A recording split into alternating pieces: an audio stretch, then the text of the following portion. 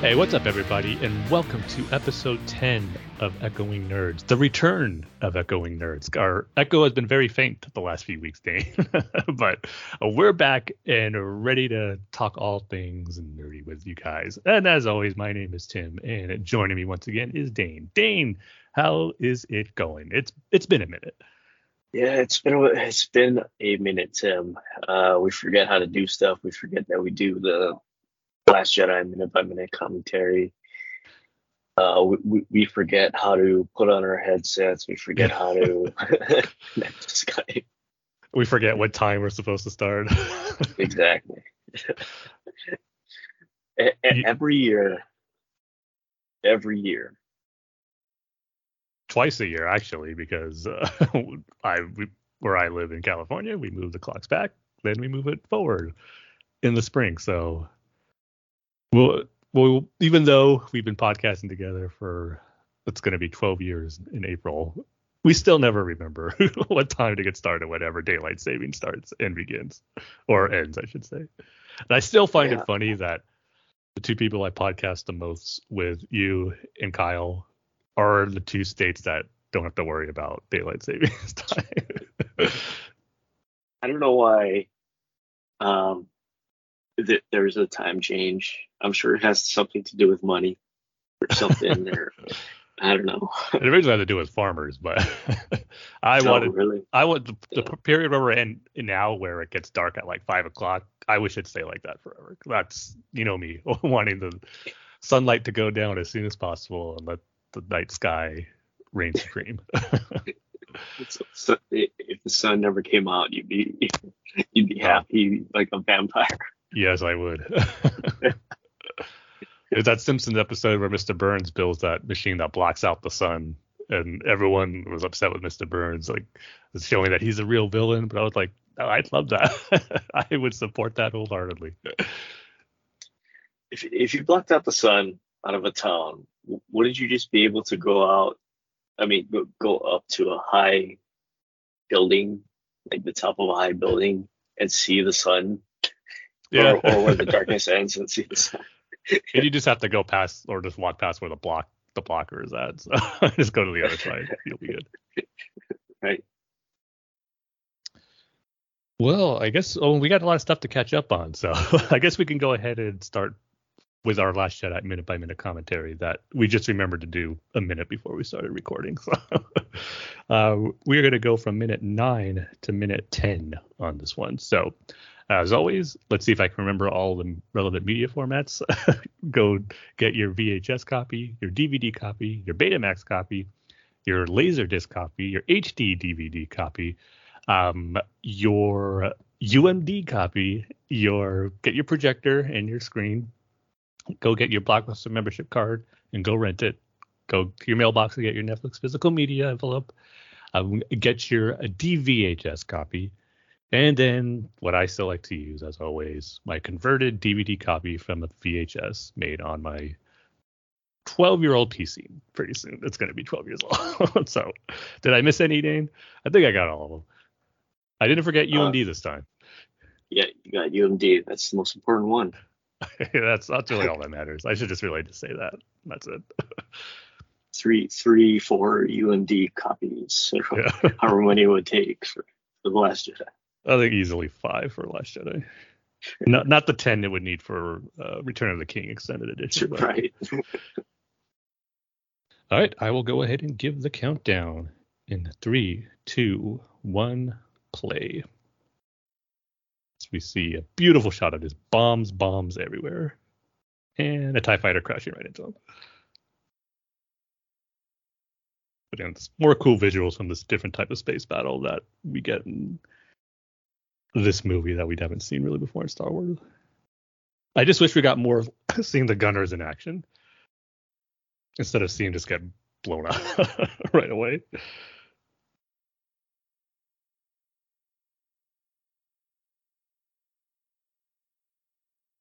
And there's one bomber remaining. Will Poe be able to survive and encourage that one bomber to release the bombs? We will find out. Will we find out in this minute? I don't think so.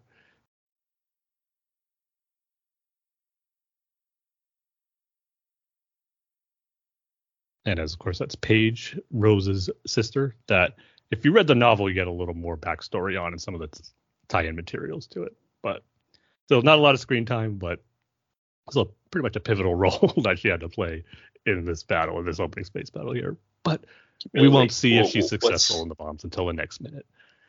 What's her story? See, I gotta remember now. It's a while ago, but I just remember there was this moment where it was like her and Rose were getting word of the destruction of Starkiller Base and just how that kind of really inspired them to continue on with their fight within the Resistance and coming from, I forget the story what happened to the actual parents, but being orphaned because of the wars that was going on, and then just how there's that line where Rose meets Finn, how she just couldn't believe that she's meeting Finn, and you kind of saw why she felt that way in some of those conversations she had with her sister, just like I said, being really inspired for what he did in the destruction of Starkiller Base. Is her death one of the worst deaths in Star Wars? It's probably got to be up there, but one of the most heroic though too. Yeah, but still. Well, horrible. I mean, it was an instant, so maybe not the most painful death, but there's or a topic for Palpatine, right? Getting thrown down that shaft. It's got. Anytime getting eaten too is not really the best. Either with Rancor, Sarlacc, Rathtar. Oh yeah, you're right. But I mean, if you got to go in the Star Wars universe, it's got to be by lightsaber. Just so you could say you were killed by a cool weapon, or the coolest weapon in the galaxy. I don't know. I mean, Darth Maul's death pretty horrible too. Death, quote unquote. Yeah. Yeah. So yeah, that's our minute by minute for The Last Jedi, minute 9 through 10. So not really a specific feature topic on this one. There's just, like we said, there's a lot of catching up we have to do with each other as far as what we've been watching, playing, and all that type of stuff. Because our last episode, I believe, was just our first impressions of Spider-Man 2. And I guess we could go there, Dane, as far as our full thoughts on it.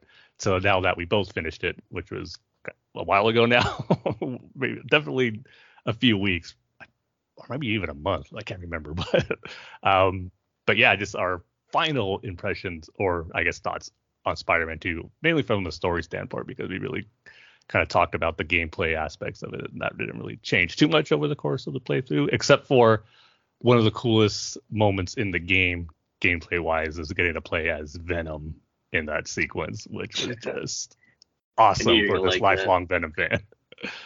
I knew you were gonna like that too. Yeah, and as soon as I played it, I was like, Tim's gonna love this. Yeah, it's a great switch.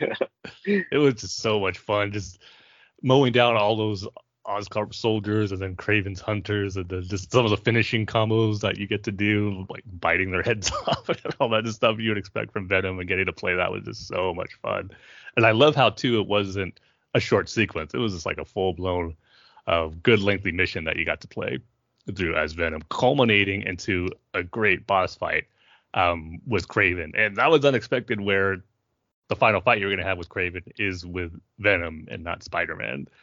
So that was cool. I thought it was a fitting end to Kraven and the story they were telling here, and having Venom be the one to deliver the final blow. It was just so much fun. So yeah, from a gameplay standpoint, I love that section. Yeah, I will say, Kraven, kind of a forgettable villain, but I'm not sure it's Kraven's fault. I think it's because Venom is the ultimate villain. Yeah. Right.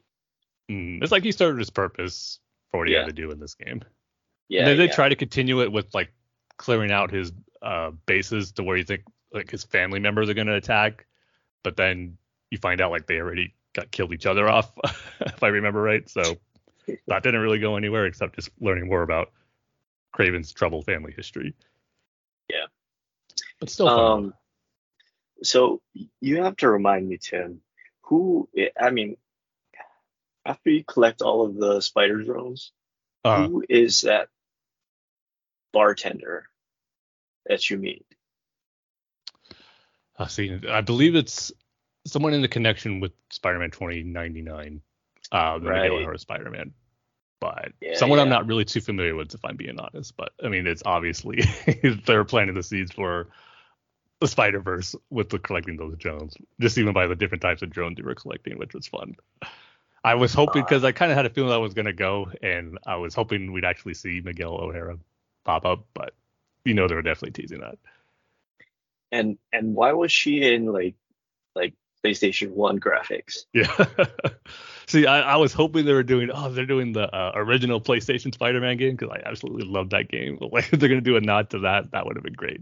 But I think maybe just establishing the type of universe, a different universe, but then they maybe just wanted to do it in the style of an old PlayStation graphics, which I thought was a cool touch. I see. Okay. I had no clue who that was or who Silk was. Yeah, that was a surprise. Silk, when I first read the comics with Silk, it was like it's kind of cool to see where like the possibility of that spider, because it's the same spider that bit Peter Parker. It didn't die right away after it bit him, and it kind of wandered off. Like, what would happen if it bit someone else? I thought that was kind of an interesting avenue to explore. I haven't read a lot of stories with Silk until like besides her first appearances, but I thought that was kind of a cool avenue to explore of someone else who had the same spider powers bitten from the same spider that bit Peter Parker. But at the same time, too, there's always a part of me that goes like, you don't want to have too many spider people running around in the same area. I think it works great with Peter and Miles, but when you do it in the context of like Spider Verse and the different multiverses, I think it works well. But within like the same universe, I don't want it to have it be where it gets too crowded. But you kind of see they're kind of paving the way for that, maybe in the third one. But at the same time, too, with how things ended in Spider-Man 2, Peter's going to be taking a step back. So it might just be two for a little bit with Miles and Silk. But we'll see. It was a cool tease to get. Yeah, I guess Miles is going to be the guy, right? I mean, if Peter's going to be taking a step back, Mm. yeah, Yeah. And I do think it's kind of funny, though. It's like after you've finished the ending and that happens, but yet when you're still trying to finish up everything afterward, it's like Peter, you can still play as Peter.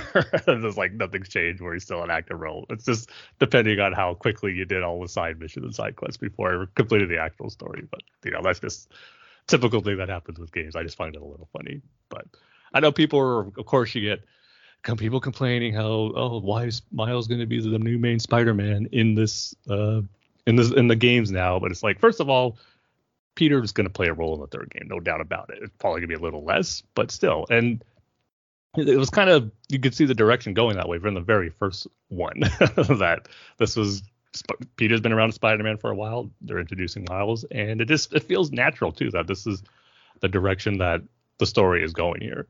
So no issues with that. It's just, of course, you always got to deal with those complaining about it. And it's, again, what I find it so ridiculous too is that it's just another version of Spider-Man. That's how it is in this universe. There's so many other ones you can go for. Enjoy stories with Peter Parker still living Spider-Man. So it's just much to do about nothing when it comes to that. But right. And plus, too, I mean, they pretty much just told all of Peter's story already, right? I mean, the only thing though, see, this is the other thing too, where he's going to be involved because what they're setting up with Norman Osborn, I assume is going to be the main villain as the Green Goblin in the third one, and of course Peter's going to have to be involved with that. Yeah. Oh man, like they well, I guess they did the reverse of the Spider-Man movies, right? Where like Harry takes over from Norman, Mm-hmm. whereas this one, you know, Harry becomes Venom, Yeah, and it's a big change. uh, Norman becomes the like, or seems like he's gonna become the Green Goblin. Um, how did you feel? Because I can't remember what you said. How did you feel about Harry being Venom? I thought it worked really, really well. And Yeah, again, they were kind of setting up to be that way. And I said this before in previous episodes where I was hoping they do it where it's like actually Peter going full on Venom. It would be something different. But at the same time, and plus two, it's like it seems pretty obvious they're going the direction of Harry that they're not going to go that way. But in the end, that's what they went with. But it worked really well in the story. And again, just building up that friendship with Peter and Harry early on, and then seeing him actually become Venom and why and how he became Venom, I thought worked really well. And again, it all the core of what makes the Venom storyline so great for both Eddie Brock and in this one here is just that feel of, in Eddie Brock's case, just hatred for Peter Parker and thinking that he ruined his life. In this case with Harry, that like betrayal he felt from that the symbiote felt and now Harry felt too. So that's why they made a good combination for each other to become Venom. And I really liked how it played out with how Peter got the symbiote at first because he was pretty much dying and the symbiote went to him to go cure him and obviously be to bond with Peter for his powers as well. And then just that reluctance that Peter eventually, because of the symbiote, had to give it back to Harry and didn't want to. And Harry felt betrayed by that. And then when it all finally happened to where he did get it off and Harry got it, was just, I thought worked really well. And I love that sequence, that boss battle. First, Peter in the symbiote fighting Craven, but then you have to fight as Miles Morales against Peter as he finally gets the symbiote suit off him. I thought was really cool. So I loved all that aspect. Just a great interpretation of the symbiote story.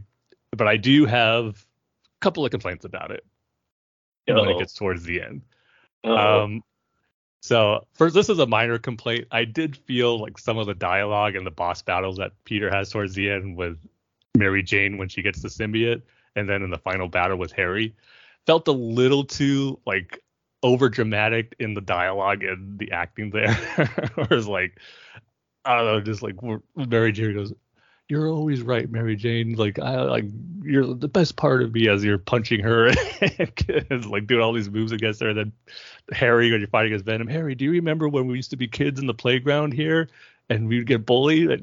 But yeah, you're punching and fighting and doing all these moves. It just I felt a little off to me. So a little minor complaint there.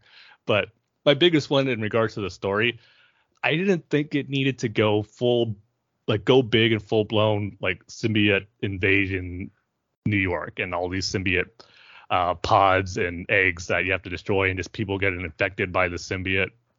I didn't think it really needed that. I like the Venom stories that are really more personal, where it's just Eddie Brock with Venom going against Peter.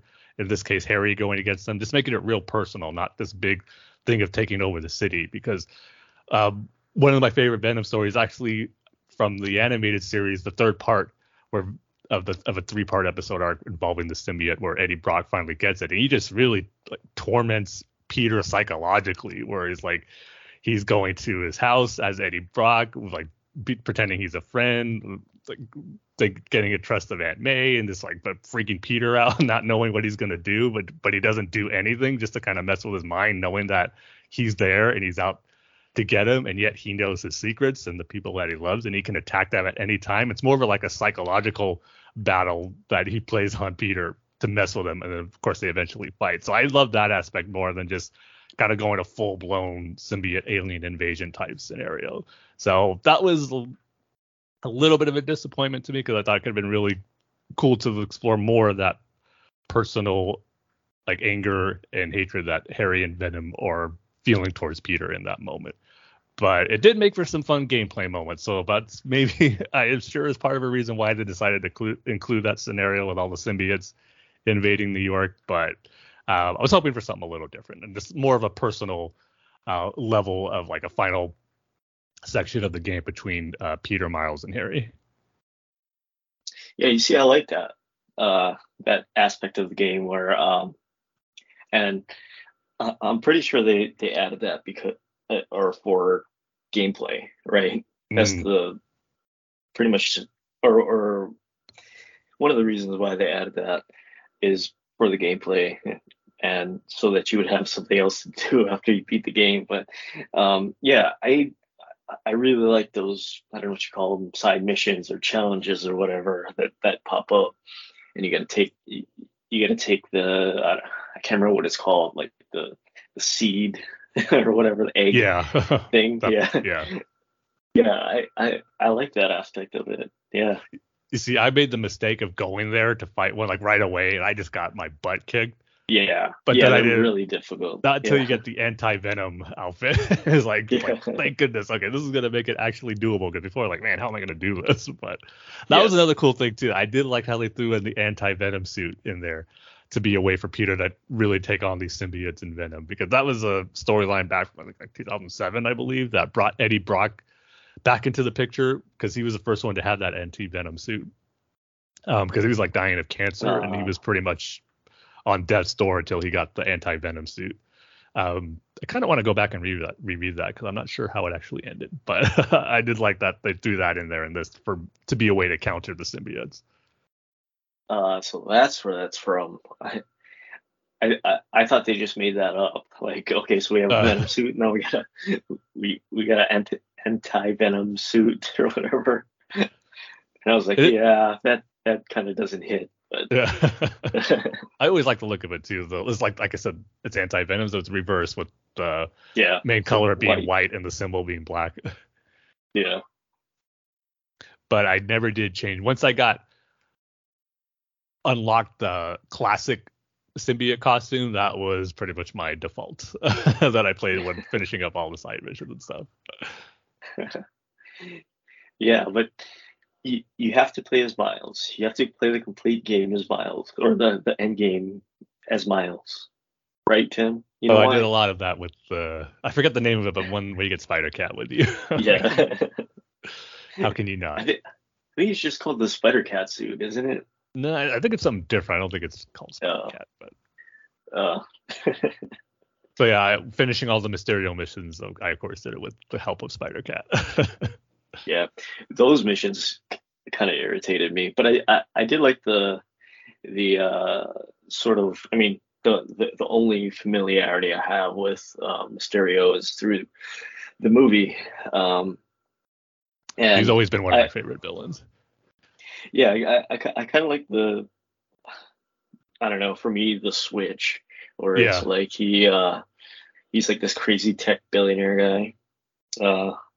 Yeah, I really like that aspect of it, but the uh the side missions, those were really irritating, especially if you had one where it's like uh, uh, like there's like a special thing that you have to do, right? Like, mm, and then you have to. There was one where you had to like knock a certain amount of people off the platform and stuff. yeah, Yeah, those those are got annoying. kind of irritating. Yeah, I was glad though you didn't need to get gold to get 100% and get all the trophies in that game because that would have been annoying. You just had to finish them all. yeah, yeah. I mean, especially for someone like you, right? because Uh, because I mean I some of them I was like, yeah, I'm never playing this again. yeah. I'm never touching this ever again because yeah, some of them were just way too irritating. And it's, you know what, 1 star is fine for me. I'm happy with the bronze. So yeah, I got 100% finished, platinum the trophy, but I gotta say, it didn't take me as long as I thought it would, to be honest, because I remember putting a lot more hours into the first one. They might have just simplified things a little bit, and I'm not complaining about it. It was noticeable to me that it didn't seem to take as long to finish absolutely everything in the game as it did the first one. Yeah, and going back to our last podcast, where you were talking about how or people were saying it felt short. Hmm. Going thinking back on the game after I've beaten it, yeah, it really does feel like it was a little shorter than the first game. Yeah. So somewhere between the Miles Morales one and the first game. Yeah, I think that's right. Not quite as short as Miles, but Definitely not as long Yeah. as the first. Yeah. But still, a great game though. It was And awesome as we were playing. Even though it was shorter, it was still awesome for all the hours that we did get with it. now I gotta ask you the ultimate question, Tim. How did Let's you hear it. feel? How did you feel about the Mary Jane missions? They were fine. I don't Yeah, think there were any better or worse than the first ones, to be honest, that she was in. But it yeah, was something where it's like it didn't overstay its welcome to where I was like, come on, let's get back to Peter or Miles here. I think they were the perfect length. I knew they were coming because obviously they were in the first one, and just to shake up the gameplay with a little more stealth. So yeah, I didn't mind it. she didn't have the taser in the first one, right? No, Yeah, definitely yeah, not. That made it a little more fun. I guess I should yeah. say. Yes, just what I was about to say, Tim. I was surprised that she got the symbiote for a little bit though. Yeah, uh, uh, that that fight wasn't too good. It felt a little tacked on. Yeah, I did like the setting of it though. I did like fighting in the suburban neighborhood where they lived. Yeah, I just like the visual that these heroes and like monster looking creatures having a fight in this peaceful neighborhood. yeah. So yeah, overall it was great. If I had to give it a score, I'd give it a 4.5 out of 5. Yeah, I'm right there with you. 4.5 out of 5, Tim. But since we beat it so long ago now, Dane, what have you been playing since, or what have you been playing now? Um, I am finishing up the story on Yakuza Like a Dragon. Oh, okay. How old is that game? Like 3 or 4 years old now. Okay. Yeah, I wasn't sure if because it this, was a release this earlier this year or further back. yeah, because the new game is gonna come out January of next year, Okay. and you see the problem with Like a Dragon was there there's a late game level grind, and I'm not talking 10 levels, I'm talking 20 levels. Like Damn. I had to go up 20 levels Wow. just to. I mean, there's stuff to do that, like there's a battle arena that you can go to. There's other things you can do. There's like an underground dungeon-esque game. Um, but at the time when I got to that point, I just I just wasn't feeling it. Like, yeah, I am not gonna do a 15, 20 level grind, you know? Um, and so, yeah, I put it off, and then, yeah, I'm playing that now because the new game's coming out. I really enjoy like the Yakuza games. I haven't played all of them, but I've played some of them. Like a Dragon, Tim, is surprisingly some of the best real-time strategy slash turn-based RPG games that Real-time I've played. strategy. Don't like Yeah, don't like those words when it comes to gaming. and slash turn-based. It's one of the best turn-based games that I've played.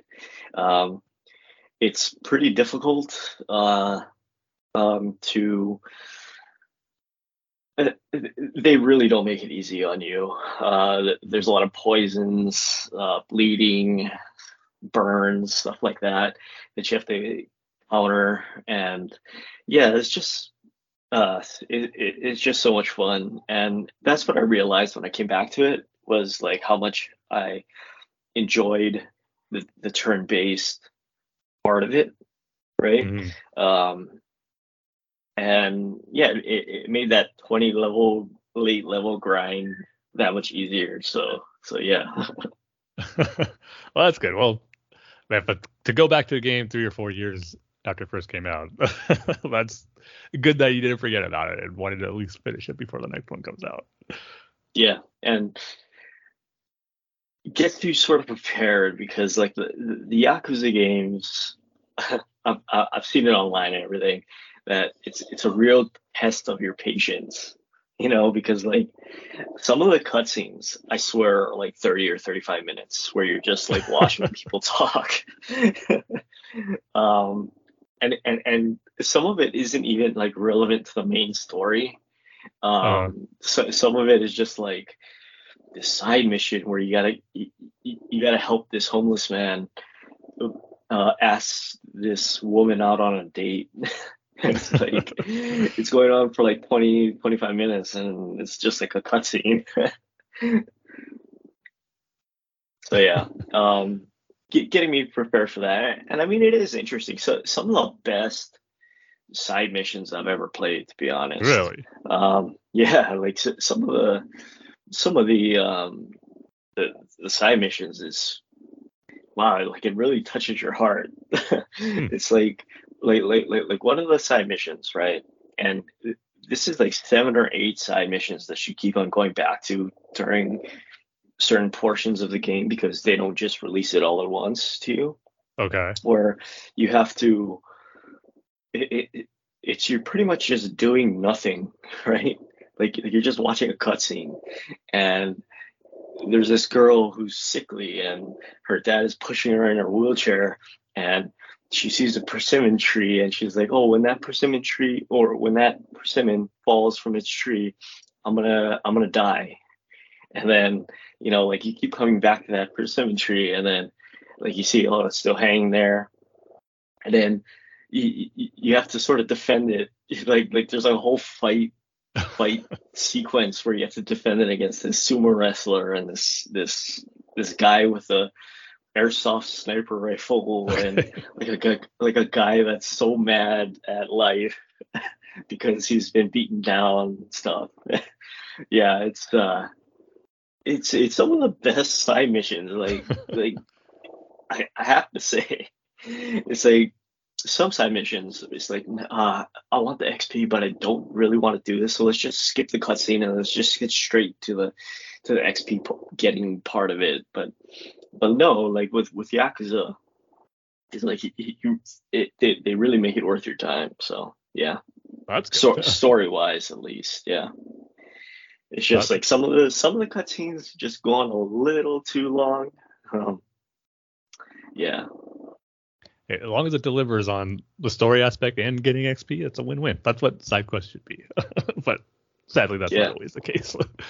yeah, and like even the main story is really good. Like the Yakuza Like a Dragon main story, you play a Yakuza member named Kasuga, and he takes the rap for somebody on a murder charge, and he goes Hmm. he goes away for 18 years because I don't think Japan has life sentences. But anyway, yeah, he goes to prison. He comes back and he realizes that his Yakuza family uh, has changed, and they kick him out, and he becomes homeless, right? And then he meets another homeless guy, and then you got to start collecting cans to make money, and then you go to the job center, you get a job, and that kicks off the whole story and wraps everything into a nice big bow, which is crazy to think like you can go from collecting cans and going to the job center, and you wrapped up in a mob war essentially. But yeah, so totally great storytelling. The new game's coming out in January. It's actually based in Hawaii. Oh, there you go. If you've seen the trailer, but yeah, I've been really enjoying Like a Dragon. Yeah. Well, that's good. For me, I I'm going old school in video games as far as what I'm playing now. I mean, it's a new game, but it's in the style of old school JRPG. I started playing Sea of Stars, which someone I used to work with, who I still keep in touch with, is like both big JRPG fans, and he just let me know, you got to play this game. Like it's like everything that you love about old school JRPGs. And so after I finished Spider-Man 2, it's on Xbox Game Pass, so I might as well start that one.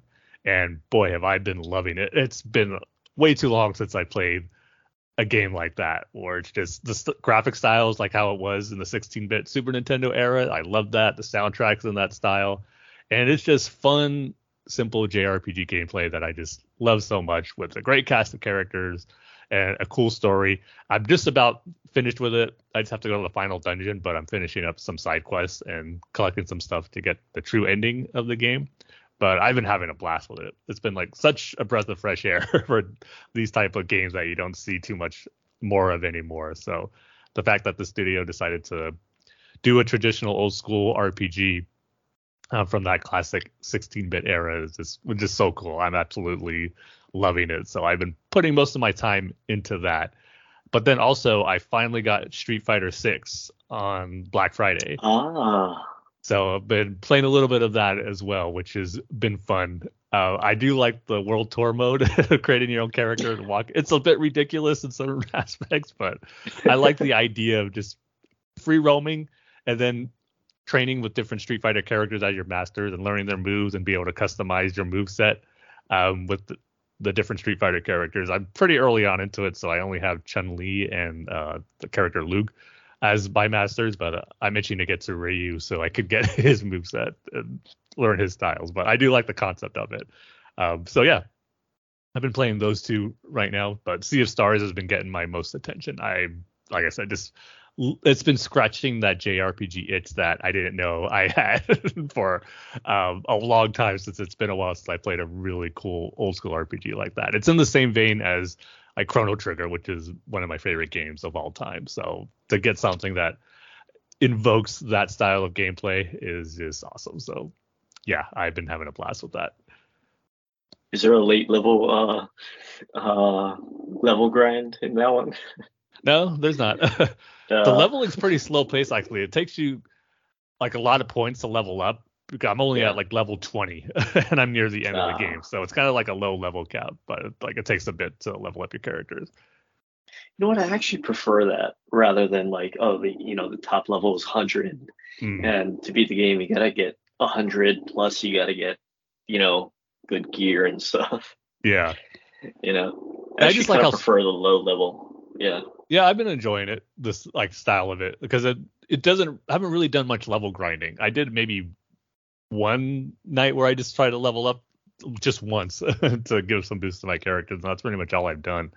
And again, it's just very simple. You just buy new items or find new items and equipment in like shops or at treasure chests, and you just equip it and just ups your stats. That's it. No like crafting. There's a cooking element to it to eat some meals that boost your like health or MP, but it's like I said, just really basic and simple. That's all I'm looking for. It's just simple, fun gameplay, but you really get invested in the characters and the story that's being told, which is what I love about JRPGs. And well, boy, the soundtrack is fantastic.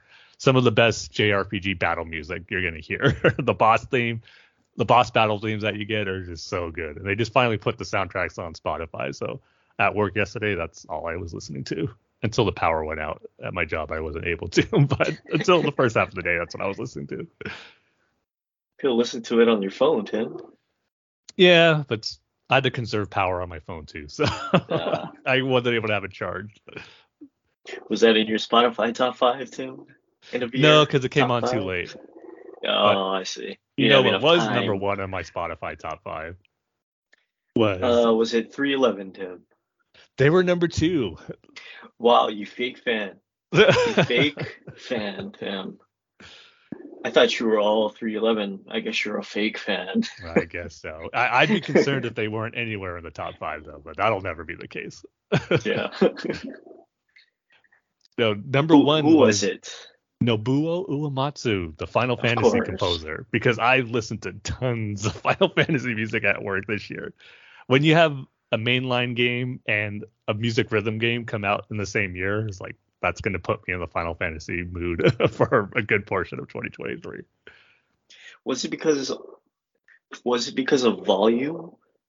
Was it because of like quantity, or was it because you just listened to a lot of the same song? I think it's volume and quantity, because obviously there's 16 games, and Nobuo Uematsu composed 10 of those 16 games, and a lot of those early soundtracks are some of my favorites. So I created a massive playlist that's like, I don't know, 15 hours long or something like that. This is my favorite Wow. tracks from every Final Fantasy game, and a good portion of that is Nobuo Uematsu. So that's why he was definitely, when I saw he was my number one artist of the year, like that's not surprising at all with the amount of Final Fantasy music I listened to at my job this year. Well, yeah, if you have a 15-hour playlist, you just got to listen to that twice, I guess, and it'd be your most listened to thing. Because I created two playlists. My ultimate playlist, like I said, that's like 15 hours long. But then I also made one of my top 25 all-time Final Fantasy songs. That one was hard to put together to narrow it down to 25. So what was number one, Tim? Final Fantasy VII main theme. Figured. That's what I figured, Tim. Yeah, I mean, obvious, but at the same time, can't argue what's your favorite. Yeah. I got to ask you a real quick question, Dane. Do you have your cat close by you right now? Yeah, I do. I can hear it purring, and I love hearing it purr. Yeah, he's right at my feet. He's fat, so the purr is loud. He snores. He purrs. He It gets in the way. It adds some nice ambiance to the podcast recording on this episode. Yeah, I'm surprised you can hear him. Wow. Yeah. Okay. My favorite. What, Tim? I am going to go to a new one. It's going to be the battle music for 16. That is a good one. The boss battle music, I should say, is my favorite of that. Yeah. The boss battle music. Sorry. So I had to pick one boss or one battle theme for my top 25 playlist. Take a guess of what game I chose for its battle theme. Well, ended up in my top 25. 10. I'll give you a hint. It's 10. Not 7. 10. You got it. That didn't take you long at all. I knew it. I was going to say 10 as my favorite, but I was like, you know what? 16. Yeah. The 16 boss battle, it did make my top 25 too. But when it just comes to your regular basic battle music, 10, I just love 10 sound. Have you listened to the 15 soundtrack? Yeah, I listen to that a lot, actually. Really? Is it that good? It's good. The composer, Yoko, I'm not even going to say her last name because I can't remember it right now and I don't want to butcher it. But no, she did a great job scoring that game. I mean, probably my favorite, well, 16's awesome too, but up until 16, probably my favorite composer to do a Final Fantasy game after Nobuo Uematsu. She did a great job with that. And she's a great composer in her own right, doing the music for Kingdom Hearts, which has some great soundtracks, and even the original Street Fighter 2 soundtrack, which is one of the most iconic video game soundtracks of all time. And I think probably the perfect video game soundtrack where just every piece of music in there is amazing. So she actually, since I listened to that a lot, she made, I think, like number 4 in my top artists on my Spotify Wrapped this year. So yeah, the Final Fantasy 15 soundtrack is really good. Yoko Shimomura is her name, as I looked it up right now. Yoko Shimomura. Okay. Fair enough, Tim. Have you listened to the online ones? The 14 and... Yeah, 11 I was pretty familiar with. There's some great tracks on that. But when I was putting my ultimate playlist, it's like, I got to have all of them on there, and I've never played 14 before. So it was a good thing I was playing the rhythm music game on the Switch this year because they had a section for Final Fantasy 14. And I picked some of the songs that I liked on there. And then I just kind of listened to it casually to see if any songs stood out to me. Some did, and so I included them on the list as well. But definitely not my most memorable because I'm not too familiar with 14. But I'm still waiting for the entire 16 soundtrack to be put on Spotify. They just have a few samples of some of the songs. Yeah, I wonder why they haven't put it out. Is it because of the deluxe edition? Is that it? I'm not sure. No, maybe there's just a waiting period. Yeah, Square does with their games for newer ones anyway until they get put on streaming services. But I see. Because I'll have more to add to my ultimate playlist, that's for sure, once it finally comes out. I see. Yeah. Then the playlist is gonna be like 40 hours, Tim. Well, I was just looking at it right now, and I did overshoot it a little bit. It's not quite 15 hours. I'm sorry. It's 11 hours and 30 minutes. Yeah, but still, you just got to listen to it twice, and you're good. Yeah. Maybe once the full 16 soundtrack comes out, I'll get it close to 15. Hold on, my cat is having a sneeze attack right now. I didn't hear that. Yeah. I don't hear the purring anymore. So yeah, still on the video game front, but not necessarily video game. There is another big piece of news that I've been dying to talk about, Dane, and that is the announcement of a Legend of Zelda movie that we're gonna get. And this is something where I first heard it was like, well, at first I was just shocked. Where like I can't believe they're finally doing it. Nintendo is on board for a Legend of Zelda movie. Like wow, they're like I'm someone who's been dying for a live action Legend. That's the other thing, a live action Legend of Zelda movie, because I thought after the success of Mario, it was just going to be an animated one. But the fact that they're doing a live action movie was definitely surprising that Nintendo's going that route. So I was like, okay, cool.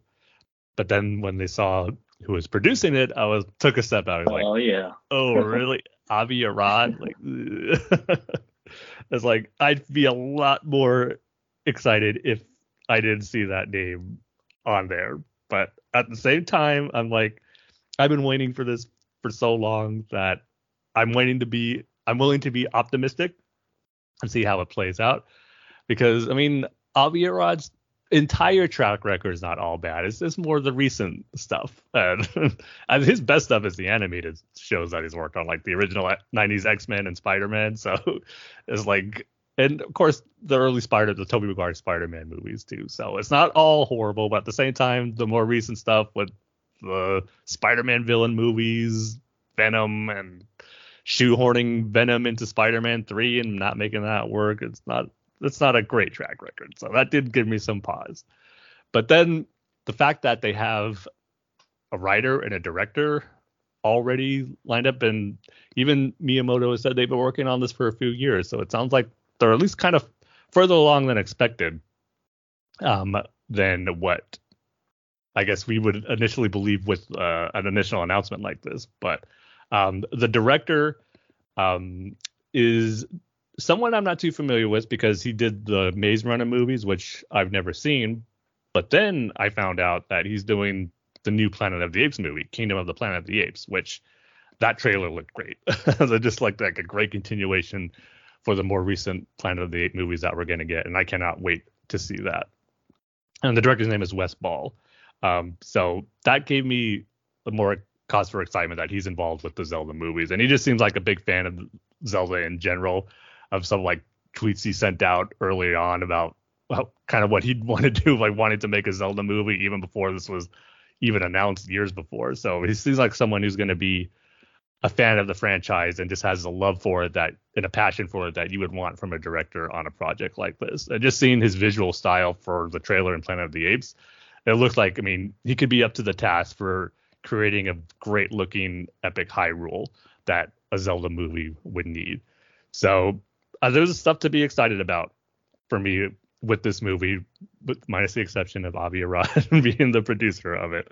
But again, with Nintendo being really hands-on with it as well, knowing that they're gonna not let them do anything so drastic that it's not gonna be recognizable as a Zelda game. But at the same time, it's like this is a really hard franchise to pull off and do well for a movie, because there's a lot of games you can pull from that you could choose to adapt. And of course, me being the biggest fan of Ocarina of Time, with that being my favorite game of all time, I've always thought that'd be the perfect one to start with. I think it's just a great introduction to Hyrule, the lore of Zelda. It's just a great starting on point that I think would be really cool if they adapted a portion of that for the movie. But at the same time, they can do something totally different. Just don't adapt any of the games and do an original story that would work for a 2-hour movie and needing that limited time space to tell a Zelda story. So we'll see, but just the fact that we're getting one, if done right,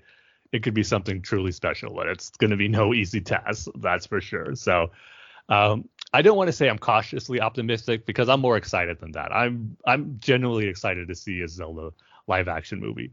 But again, there is still some stuff that makes you pause a little bit. But what I'll say is I never thought I'd see this day, to be honest. I'd been thinking about how cool a Zelda live action movie would be for so long, and the fact that it's actually going to happen now. How could I not be excited about that? So we'll just see how it comes out. And if it doesn't end up being good, it's not going to change any of the great games and the legacy that this series had. So it's just something that I'm just really anxious to see how they're going to pull it off. So we shall see. But it was definitely something surprising to get. But yeah, I was just like, I couldn't believe it for like a day. And so after that, I can't believe there's a Zelda movie in development and already has a writer and director attached to it. It's just crazy. So the next fun step is going to be seeing who they cast as these iconic characters. I'm hoping they go the unknown route, but we'll see. This is going to be an exciting, fun time in the lead up to this movie. I'll say that. Yeah, I don't know, Tim.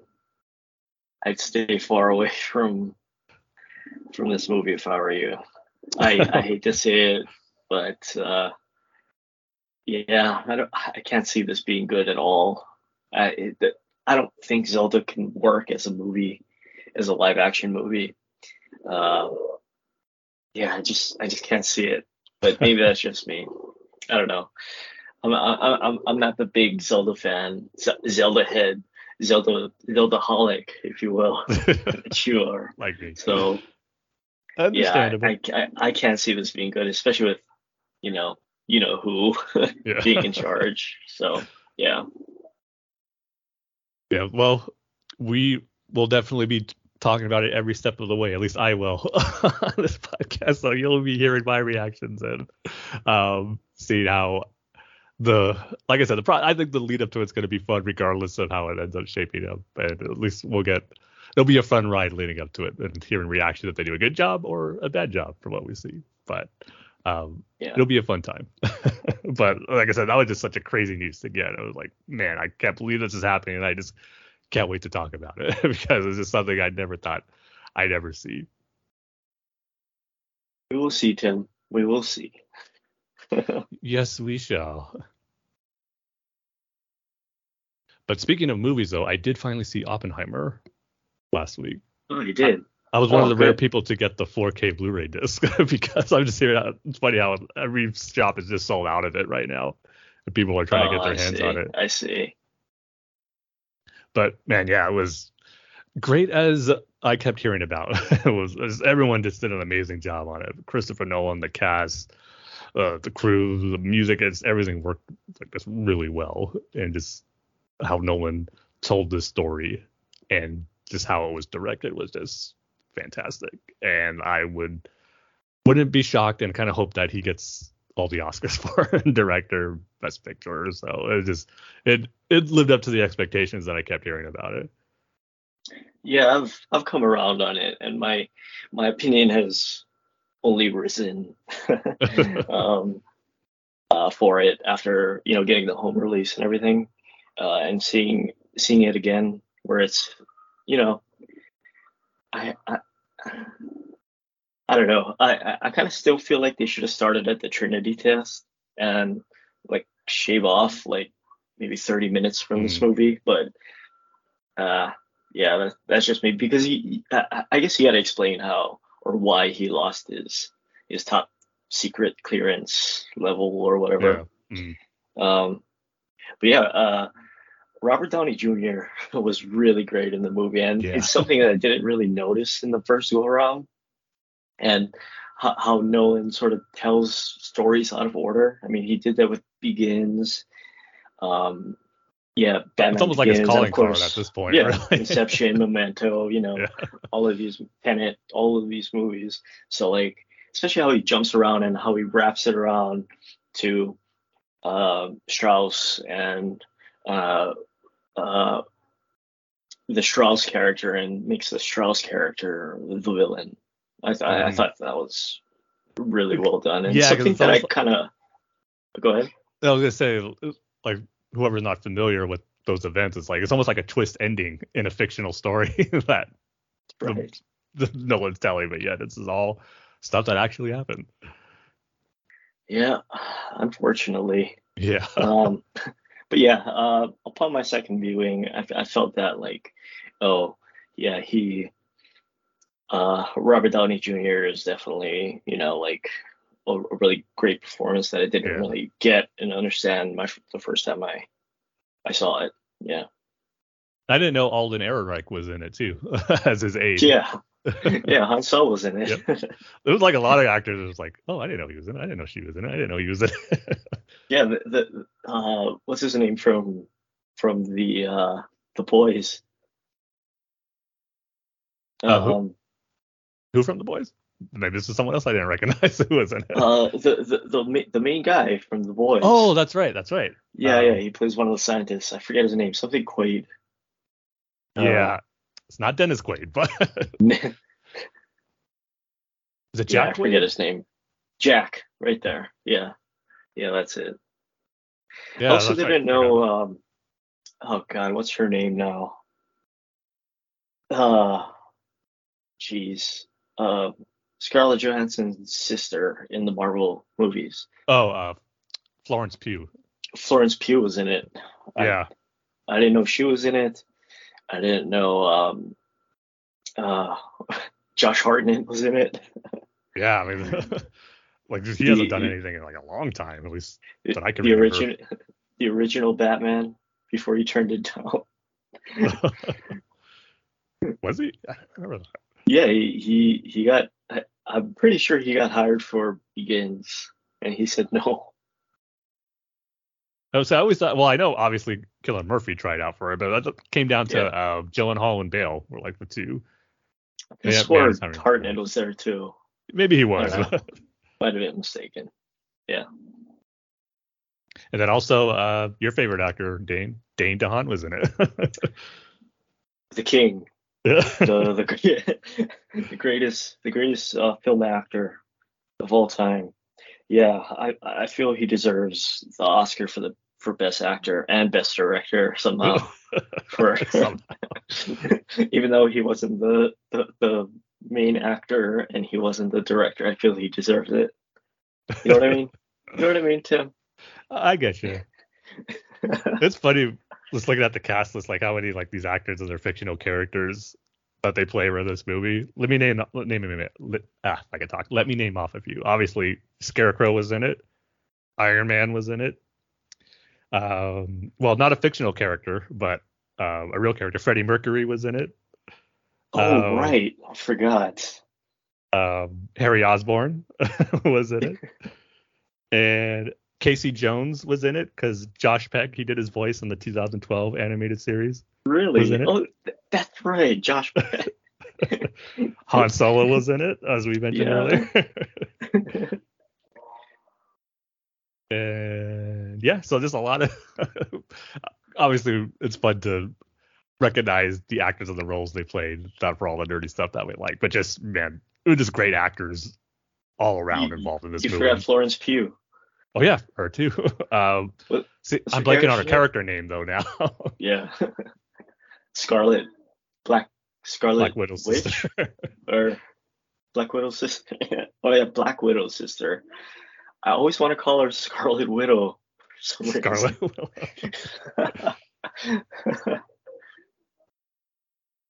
But yeah, there's like no role was too small for any of these like great actors to be in this movie. That's just obviously has a lot to do with Nolan, just the respect that everyone in the movie industry has for him. Especially what's his name? Freddie Mercury. He doesn't have a line for like the first half of the movie. Yeah. First 3/4 of the movie, and his lines are only in that congressional scene. Yeah. Yeah. The only like other moment he really had was his petition board being knocked out by Oppenheimer. Yeah. So yeah, it was just really good to finally see it. Yeah. And it looked great on the 4K too. It was like, I know no one prefers the IMAX biggest screen, but even on the 4K disc, the scenes that were shot in IMAX, those look fantastic. Yeah, the whole Trinity test was was pretty much in IMAX, right? Yeah. Yeah, that's what I thought. I still wish it get to a point where like the whole movie is shot in IMAX where you don't have like the aspect ratio changes like so quick, because there'd be moments where one shot and the next shot right after is back to the normal aspect ratio, then it quickly goes back to the IMAX. But still, when we do get the IMAX scenes, it just looks absolutely stunning. Wasn't it Dark Knight that I think there were That only was the like first. four? Yeah, there were only like four IMAX cameras ever made, and Nolan broke one of them for Yeah, I that. remember he broke one. Yeah, or something like that. I should have said I Yeah, meant Dark Knight being the first as far as when it had its home release. That's where like you'd have the aspect ratio changes where you get to the IMAX screens, and like I remember that threw a lot of people off for the first time. Like, this is very distracting.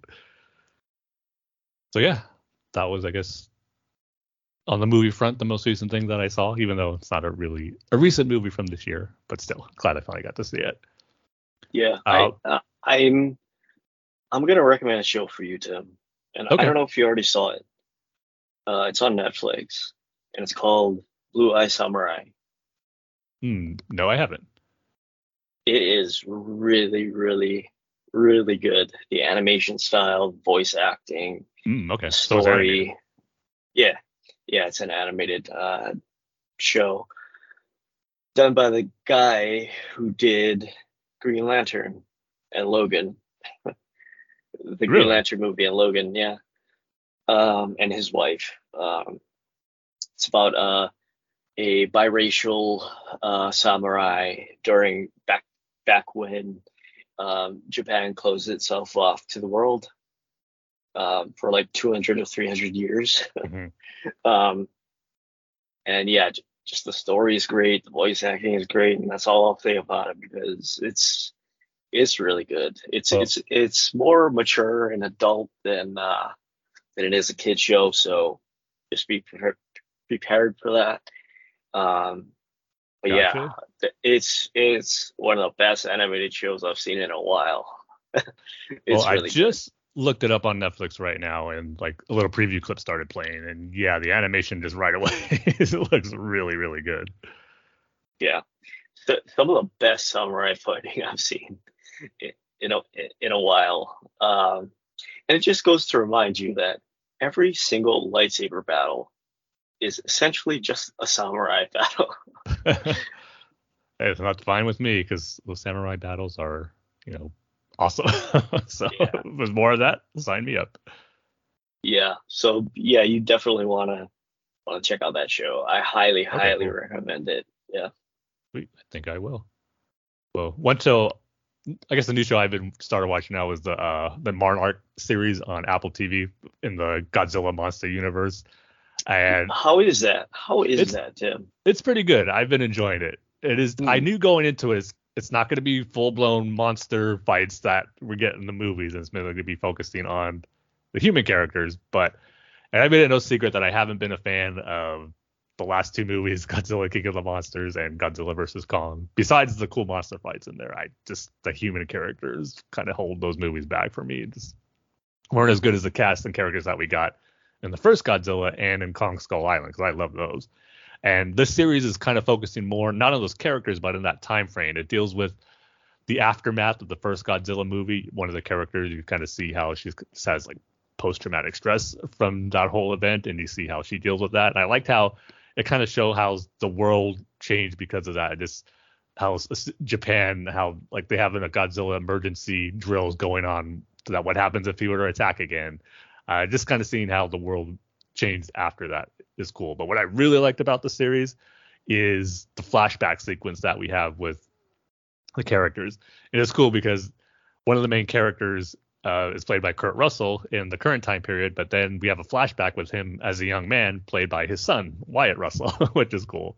So those aspects of the show are my favorite, where you just kind of really get the beginnings of the organization Monarch and how they started just their investigation into these anomalies and these events that would eventually reveal the monsters. And they do have some new monsters that they have in the show. I'm not gonna say like the series has no monsters in it. They usually save them for like the end sequence of an episode, but they look really good too. It's not like they're skimping on the CG effects. It actually looks really, really cool. And there was one episode that did involve Godzilla and back in the flashback and set her in the 50s, which was kind of cool. So I've been digging it. It's probably the best thing in the monsterverse that we've gotten since Kong Skull Island, and I do like how the series is mainly focusing on events from these two movies, from those two movies instead of the more recent ones. Obviously, because in the timeline, the series takes place before the events of Godzilla King of the Monsters and Godzilla versus Kong. But so far, I've been digging it. Yeah, I've been circling the drain on that show. Like, should I resubscribe to Apple Plus TV Plus or not? How many episodes There's are going to they? be 10. I looked, yeah, because Okay. I resubscribed because of it. I Yeah. resubscribed to Apple TV, so, but I saw the first episode. It was like a free preview, and I liked it enough to where like I want to see it continue. I like what they're doing. My favorite aspect is mainly the moments where it takes place back in time, like during the 50s and stuff, with that cast of characters. I see. Thought you were gonna say only the scenes with Godzilla in it. Well, those are few and far between, and if that was the case, I probably wouldn't be subscribed to it. Yeah, well, that's probably the smartest move, right? Is to feature Godzilla instead of Godzilla going around destroying stuff, right? Yeah, and just use them sparingly too, because again, you have to know that going into it in a TV show, how it's not going to be the same as it would be for a movie. Right. Do the shark from Jaws thing. Yeah. Rather than yeah. That's kind of how it is. Okay. And how many episodes are they into the season? 4. 4 out of 10. So you might want to wait. I guess if you just want to do it for a month, so I get some more episodes on there. Yeah, you're convincing me, Tim, because you're saying about you should be able to check out the first episode for free, unless that was just a premiere week thing. But I'm not sure. But it was for me anyway when I watched it. Yeah, that you see, maybe if it was, maybe I should have watched it because I don't know. I was like, yeah, Godzilla, Apple TV Plus didn't really have any good shows, and I can't see this being any better. So I don't know. You're kind of selling it on me, Tim, because because of the whole, they're focused on the characters rather than Godzilla. Yeah, that's definitely the case, and there's definitely some interesting family dynamics between two characters. So that kind of creates a mystery that involves the organization of Monarch too. That has me interested and invested in it as well. Okay. I will say that I was going to say, speaking of Godzilla, I will be seeing Godzilla Minus One later today, and I'm really excited for that because I've been seeing nothing but praise for it, and just like exceeding expectations that even like Godzilla fans have. Didn't think it was going to be as good as it was, so I'm really anxious to check that out. Okay, what is this, Tim? Godzilla Minus One? It's a Japanese production Godzilla movie. It's like, I believe it's okay. Toho Productions, or like Toho Godzilla movies, I think is the term. I could be wrong. I'm not too familiar with that aspects of like those old Japanese Godzilla movies since I was a kid. But it's just getting a lot of praise for like its core story and characters that you really connect with. And they said it's more of an emotional story, and also too, the action with Godzilla's in it is really great. So everyone keeps saying it's like the complete package of a great Godzilla movie. Just like great characters, story, and then some cool monster action. So I'm really curious to see it. Okay, that makes sense. And another thing that keeps getting talked about is that its budget was just like $15 million, and it looks incredible. It's just making people wonder why Hollywood productions are costing $200 million when this looks as good, if not better, than some more big budgeted movies here. So I guess the end goes farther than the dollar, Tim. Like maybe so. So yeah, I'll be checking that out later this afternoon. That makes sense. I see what they're doing. Okay. I had no idea about this, by the way. Yeah, I've heard about it a few months ago when they first announced it, it's like, oh, that's cool, because I know Japan still makes like their own Godzilla movies, but this one's been getting more buzz than usual. And then I was like, and I saw the trailer, okay, it looks cool. Like the effects look great, Godzilla looks cool. But then with these reactions I've seen from people I know on Twitter and stuff, it just like really been blown away by it. It's like it's almost like one of those movies where they're saying, regardless if you're a fan of Godzilla or not, it's like you got to see this movie. So I was like, oh, okay. I was planning to probably, I wasn't sure if I was going to see it in the theater. I might have just waited till like for a home release. But after seeing these reactions, like, okay, I got to see it opening weekend. So that's what I'm doing later today. Dang it, Tim. I gotta go to the movies, I guess. This looks really good. Oh, are you watching the trailer for it? Yeah, this looks really good. It does, doesn't it?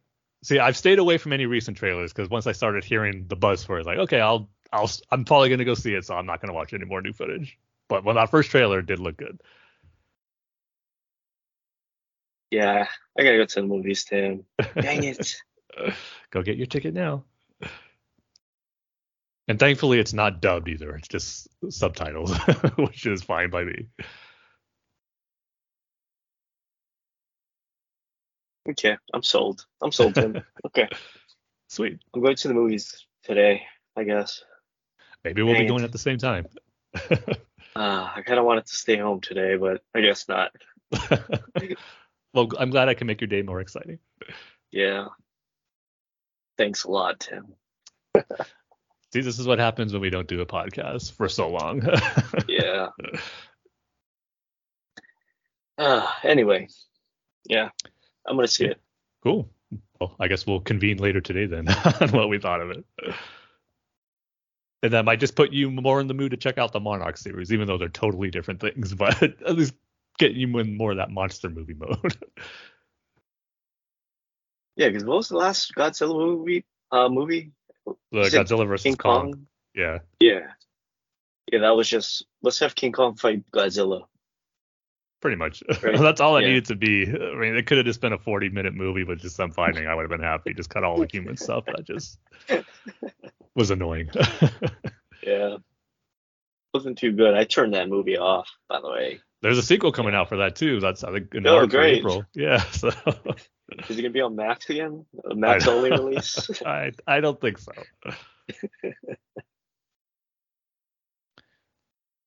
But speaking of, I guess the last thing I'll mention, speaking of TV shows, today a bunch of trailers are coming out for upcoming TV shows, but we finally got our first look at House of the Dragon season 2, and boy, I can't wait for that. it looks great, and just continuing off of what was great about season 1. So it says summer 2024, but man, I can't wait. I'll probably revisit the first season again before the season 2 comes out, but I was glad just to finally get a look at it because it's felt like forever between the wait from season 1 and 2. I don't know if you had a chance to check out the trailer yet, but Yeah, I still haven't seen it, but I feel like I gotta rewatch that show because I forget some of the plot of it. that'd probably be a good idea. Yeah, I know that like the two women are going at it over the throne. Yeah, I think it needs a rewatch on that one. Still got time. Yeah, I have 7 months or whatever, 8 months. I also got a new trailer for The Boys season 4, which looks as crazy and fun as ever. And then Did you watch Gen V? No, I haven't. You gotta watch it, Tim. It's great. Okay. If you like The Boys, you're gonna like Gen V. More of the same type of style, but I know the premise of it. It's like pretty much a college for superhero kids, right? Yeah, but it does take a couple episodes to get into the story.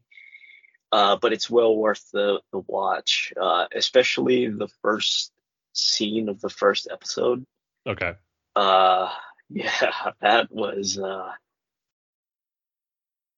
something, and it really gives you a clue of what the show is going to be about.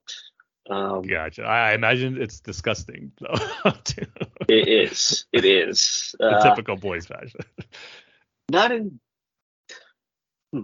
the typical boys crude fashion. Yeah, I'd say, but you'll definitely watch it, Tim. Okay.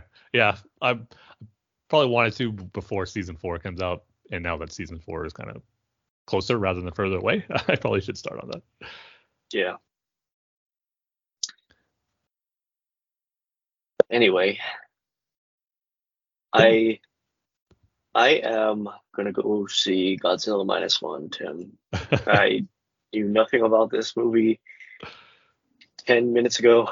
that's awesome. So you just thought you were gonna do a podcast with me. We haven't done it in about a month. Just catch up on everything. But now I just planned your day even more. Now you're gonna go see a movie that I'm gonna see as well.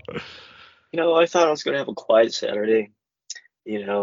Quiet Saturday in, but I guess not. Dang now you're it. gonna see some Godzilla destruction. Yeah. I'm probably gonna have to watch that show, aren't I? Well, it depends. I guess we'll see how good this is. If this is as good as everyone's saying, and then, but then it might lessen the impact of the actual show, where that's not as good as because it's two totally different scenarios. But okay, it's good to have different options out there now, even for like Godzilla and monsters, the MonsterVerse, for lack of a better word, that you can have now to watch and get your fill of these big gigantic beasts. Right. Well, IGN gave it an 8 out of 10. So good. We will see. We shall. But what is Godzilla King of the Monsters now? That's the second one that came out in 2019. And man, the trailers for that look so good because they're bringing in Ghidorah, the three-headed monster, Rodan, Mothra. This is going to be a great clash of these monsters. And it was when we actually fought, but the human characters just really took it down for me. It was a step down from the first one because that's what I loved about the first movie. It's like it's human characters. It just felt I was into them and they weren't annoying. So that's just sometimes the case in these movies about monsters. So they didn't do that, and that's why I really liked it. But in the second one, there's just too many of them, and some of them, just weren't my favorite. That's what hurt the movie, in my opinion. The same with Godzilla versus Kong. Oh, that wasn't Gareth Edwards that did that. No, he did the 2014 one, okay. which was great.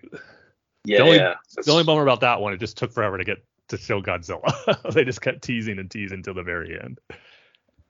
And even then, wasn't it in shadow? It was at night, but you can still at night. Yeah. Oh, okay.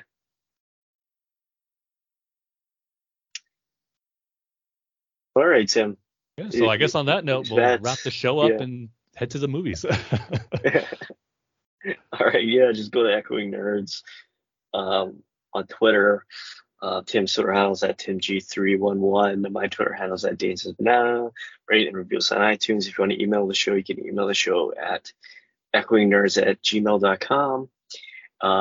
So with that, like we say at the end of every single episode, Tim, we love each and every one of you with all of our Godzilla monster-loving hearts. Yeah, unfortunately. You sound so bummed to be excited, Dane. Yeah. See you guys next time. See you next time, everyone.